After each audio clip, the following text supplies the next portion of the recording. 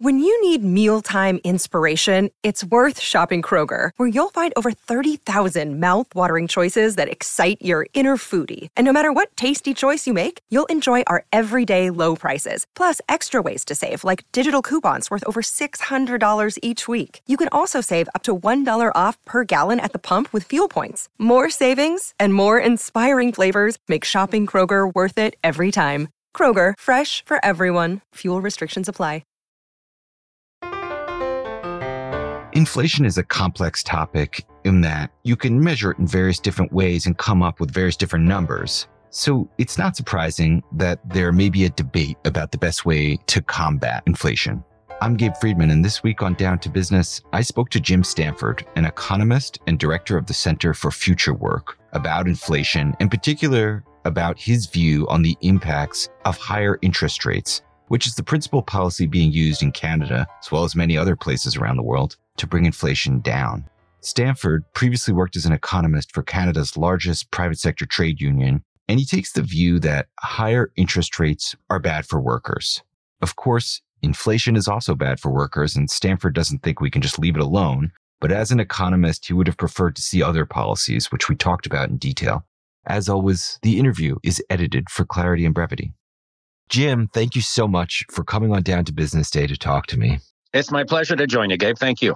I'm excited to talk to you about inflation and interest rates in terms of core inflation and headline inflation. Can you explain where both of those are and also what they are for people who may not know?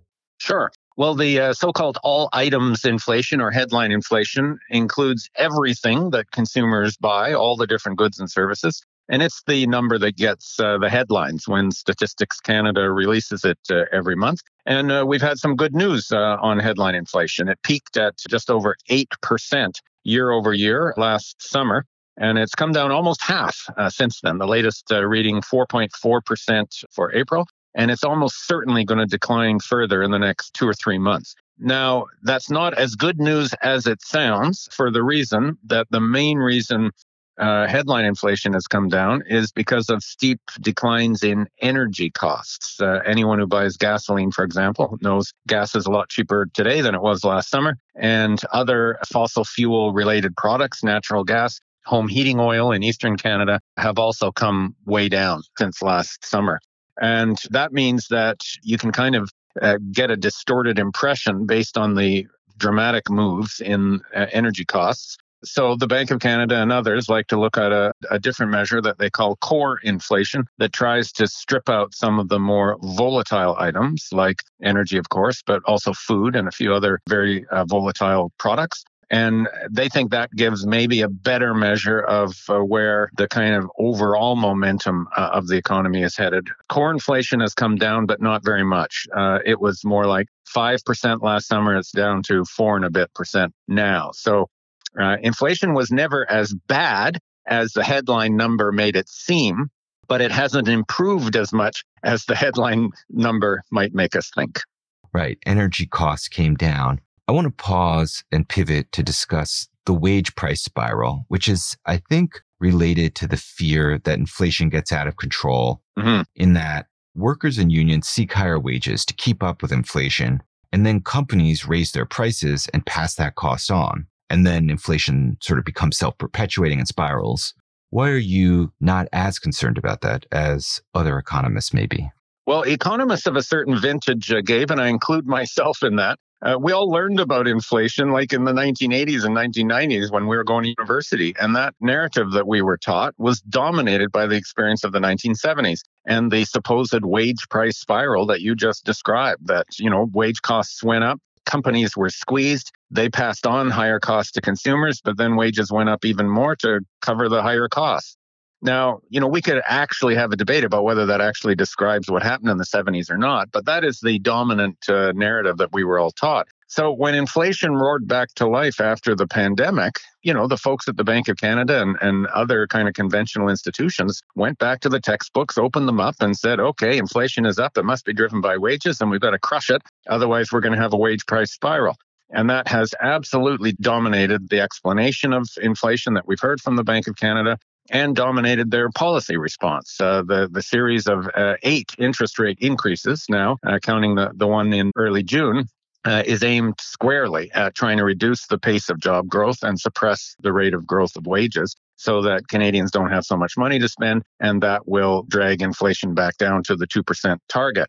The problem is this inflationary cycle had nothing to do with wages in the first place. It was clearly an after effect of the pandemic, the supply chain disruptions, the fact that wholesale traders were completely out of inventory after the lockdowns, the broken international transportation system, container shipping costs went up tenfold. The energy price shock after the war in Ukraine, those were all the things driving inflation, not Canadian wages. And there were Canadian companies that took advantage of all those disruptions and fattened their bottom lines considerably. In fact, corporate profits after tax rose to their highest share of GDP ever in 2022, in part because of that inflation.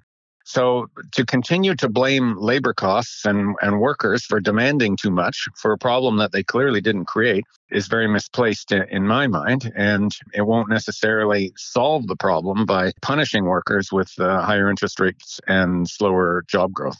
And this has been a sort of key thrust of some of the writings that you've done at the Center for Future Work's website. This round of inflation started with the supply chain hiccups and people staying at home and spending more on durable goods.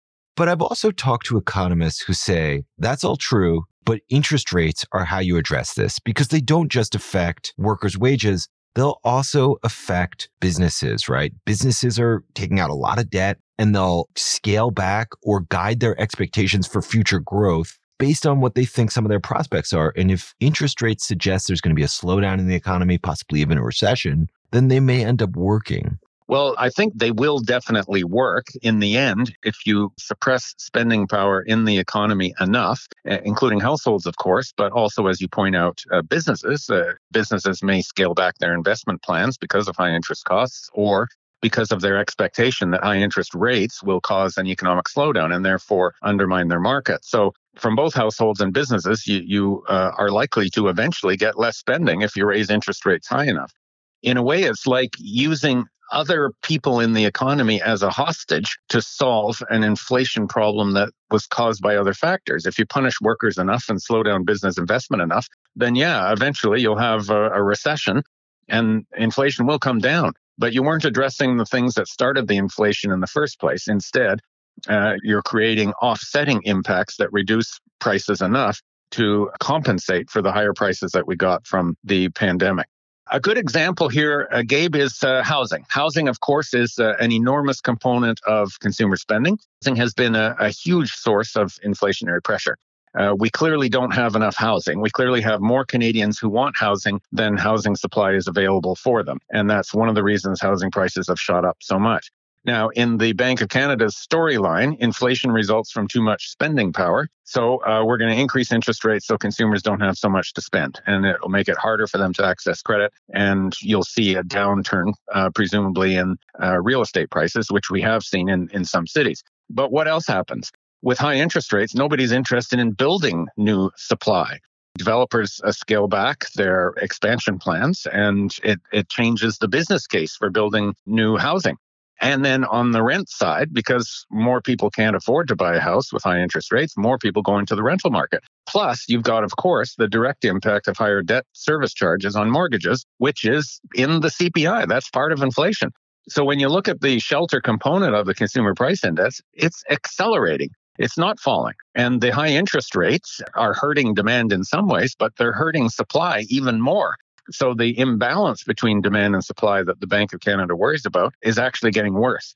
So in this regard, misdiagnosing the cause of the problem and assuming that it's resulting from too many Canadians having jobs and making too much money leads the bank to do things that are actually counterproductive. They're actually increasing inflation in the shelter component, which is very important, through their own anti-inflation medicine. Now we're going to pause a minute for a short break. What you're saying makes logical sense about higher interest rates mean there's going to build less supply of housing, and housing is driving inflation. The thing is, the Bank of Canada and all central banks, they must recognize that too. And that means eventually they're going to have to bring interest rates down soon because their goal is to get inflation under control. But so it sounds like the policies you're arguing wouldn't come from a central bank. They would come from working with other governments to clear up supply chains and things like that, policies that are beyond the control of the central bank.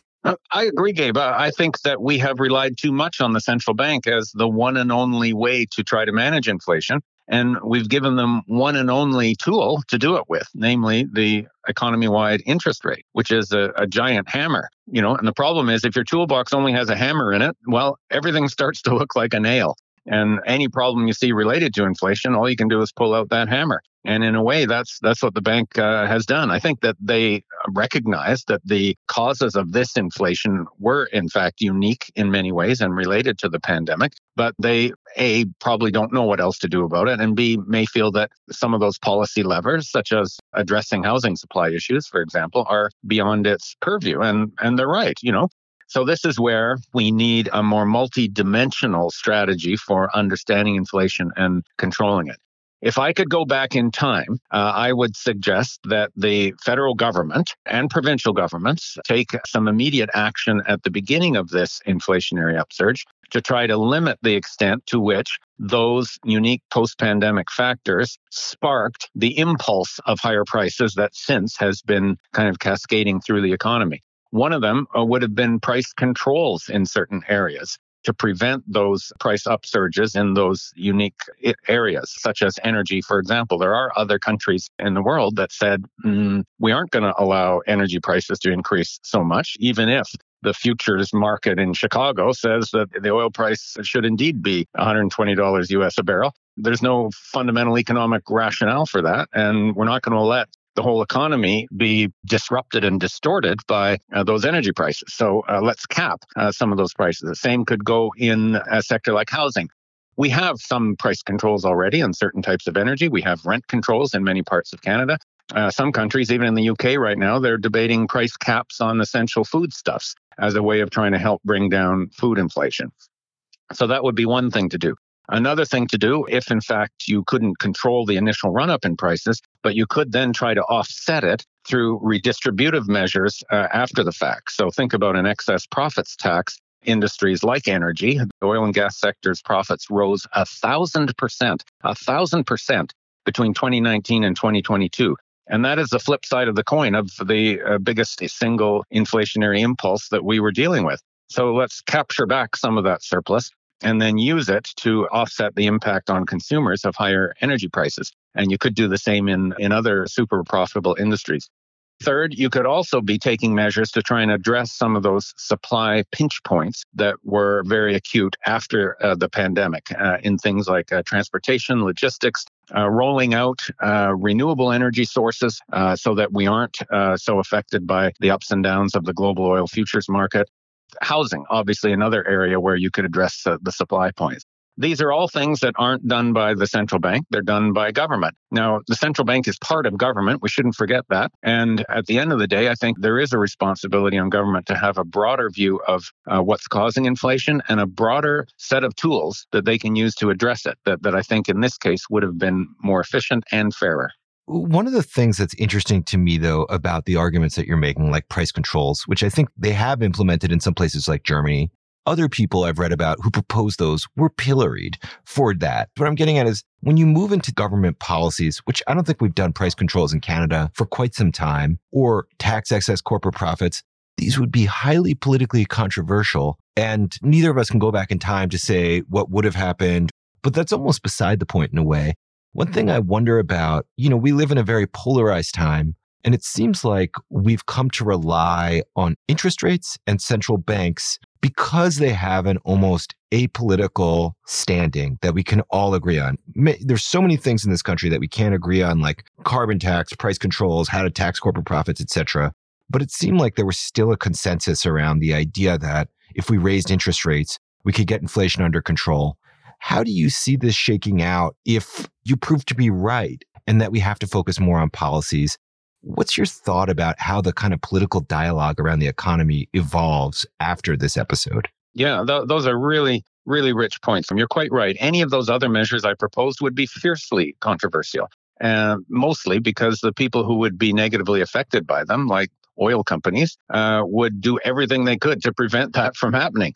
Now, don't assume that we don't do those things. We actually do. We've got lots of price controls in different parts of our economy, including on many different forms of energy. Electricity costs and natural gas transmission costs are all regulated for obvious reasons. In a way, the Pandora's box is open there. We have rent controls, as I mentioned, in many parts of Canada. They're not strong enough, frankly, but we have the principle there. We also have had excess profits taxes. The federal government implemented an excess profits tax on the banks after the pandemic because the bank profits were so extraordinary, in part thanks to the aid that the federal government pumped into the economy. So these principles are not unknown. These are not kind of utopian ideas, and other countries have done them more. But you're right, it would be a huge political battle to move that way. And I think the core truth that you've identified is that we've come to rely on, or the system has come to rely on central banks to do the tough medicine part of macroeconomic policy. Not so much because it's apolitical. I don't think it is apolitical. There are absolutely winners and losers from how the bank does this, but because it's been removed from the sphere of democracy. We often refer to the central bank as being, quote unquote, independent. I think that's a misnomer. What the central bank is unelected. They aren't independent. They obviously follow what's happening. They work very closely with the private financial industry, and they have a set of views about how the economy functions and should function that is, I think, quite one-sided, not independent. But because they aren't elected and their day-to-day operations are not subject to the normal accountability of democratic governance, then they can get away with, delivering tough medicine that hurts millions and millions of Canadians who might be outraged about it, but have been convinced that there's nothing they can do about it. And I think that sense of powerlessness in the face of this undue, unaccountable authority coming from the central bank is open to challenge right now. I think we are at a moment where the sort of received wisdom about the virtues of a so-called independent central bank targeting a certain magic inflation number, in Canada 2%, and being given the power to do it no matter what. I won't say they don't care about the harm of a recession, but they understand full well that their job is to deliver that pain. And because they're unelected, they can deliver it more than an elected government can. And my point is only just that in an era of polarization, there may be some merit in having someone who can make some kind of policy to address a problem when there's this gridlock on all these other issues. So, looking ahead, I guess what I would ask you is, what do you see coming in terms of the ultimate impact of these interest rates that you're paying attention to? Right. Well, I think we're at a bit of a turning point in this battle against inflation. We've seen the moderation of some of the most pressing sources of inflation right after the pandemic. So supply chains have been repaired, inventories have been rebuilt, shipping costs have come back down to their pre-pandemic norms, even energy prices have come down a lot. So all of those things are causing the moderation in headline inflation that we talked about. But now there's a part two of this whole story, which is that average Canadians understand their real standard of living has been undercut by the inflation of the last 2 years. Wages lagged way behind prices during this period. Average real wages adjusted for prices have fallen by about 4%. And as I mentioned, corporate profits have risen to their highest stage in history in Canada as a share of GDP. So the typical Canadian is pissed off about this and wants to repair that decline in their standard of living.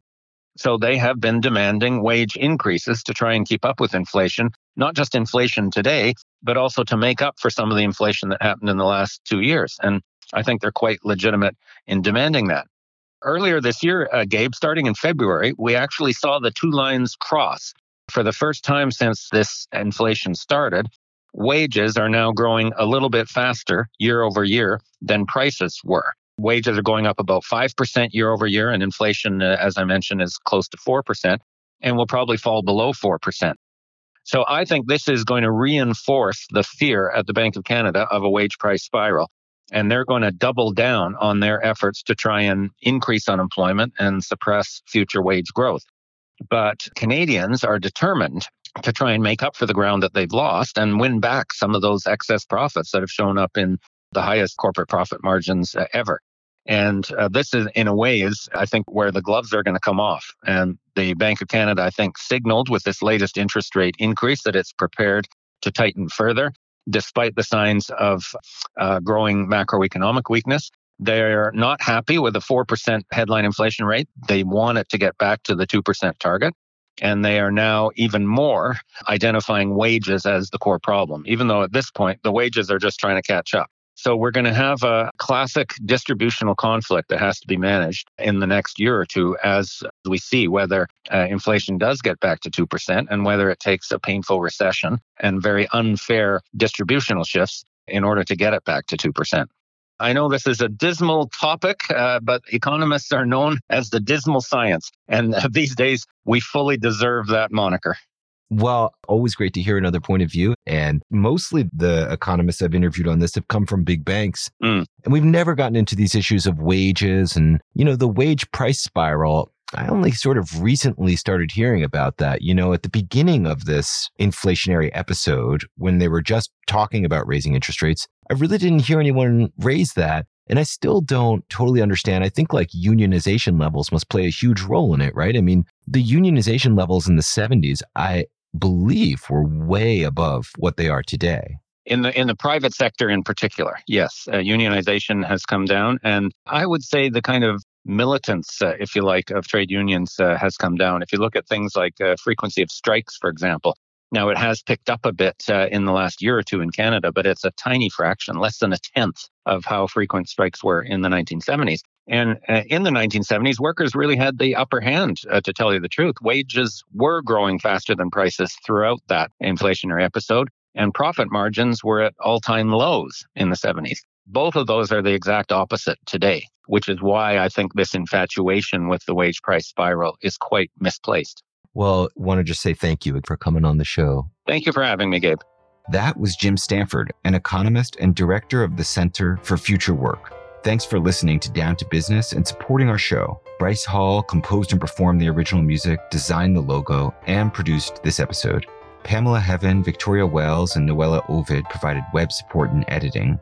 I'm Gabe Friedman, and I'll return with more episodes of Down to Business. We're playing with different formats, and we're going to release some double episodes that run a little bit over the normal 30-minute length, which means we may release fewer episodes overall. But we'll definitely be back with more episodes over the course of the summer, so stay tuned. And in the meantime, you can find all your business news at financialpost.com.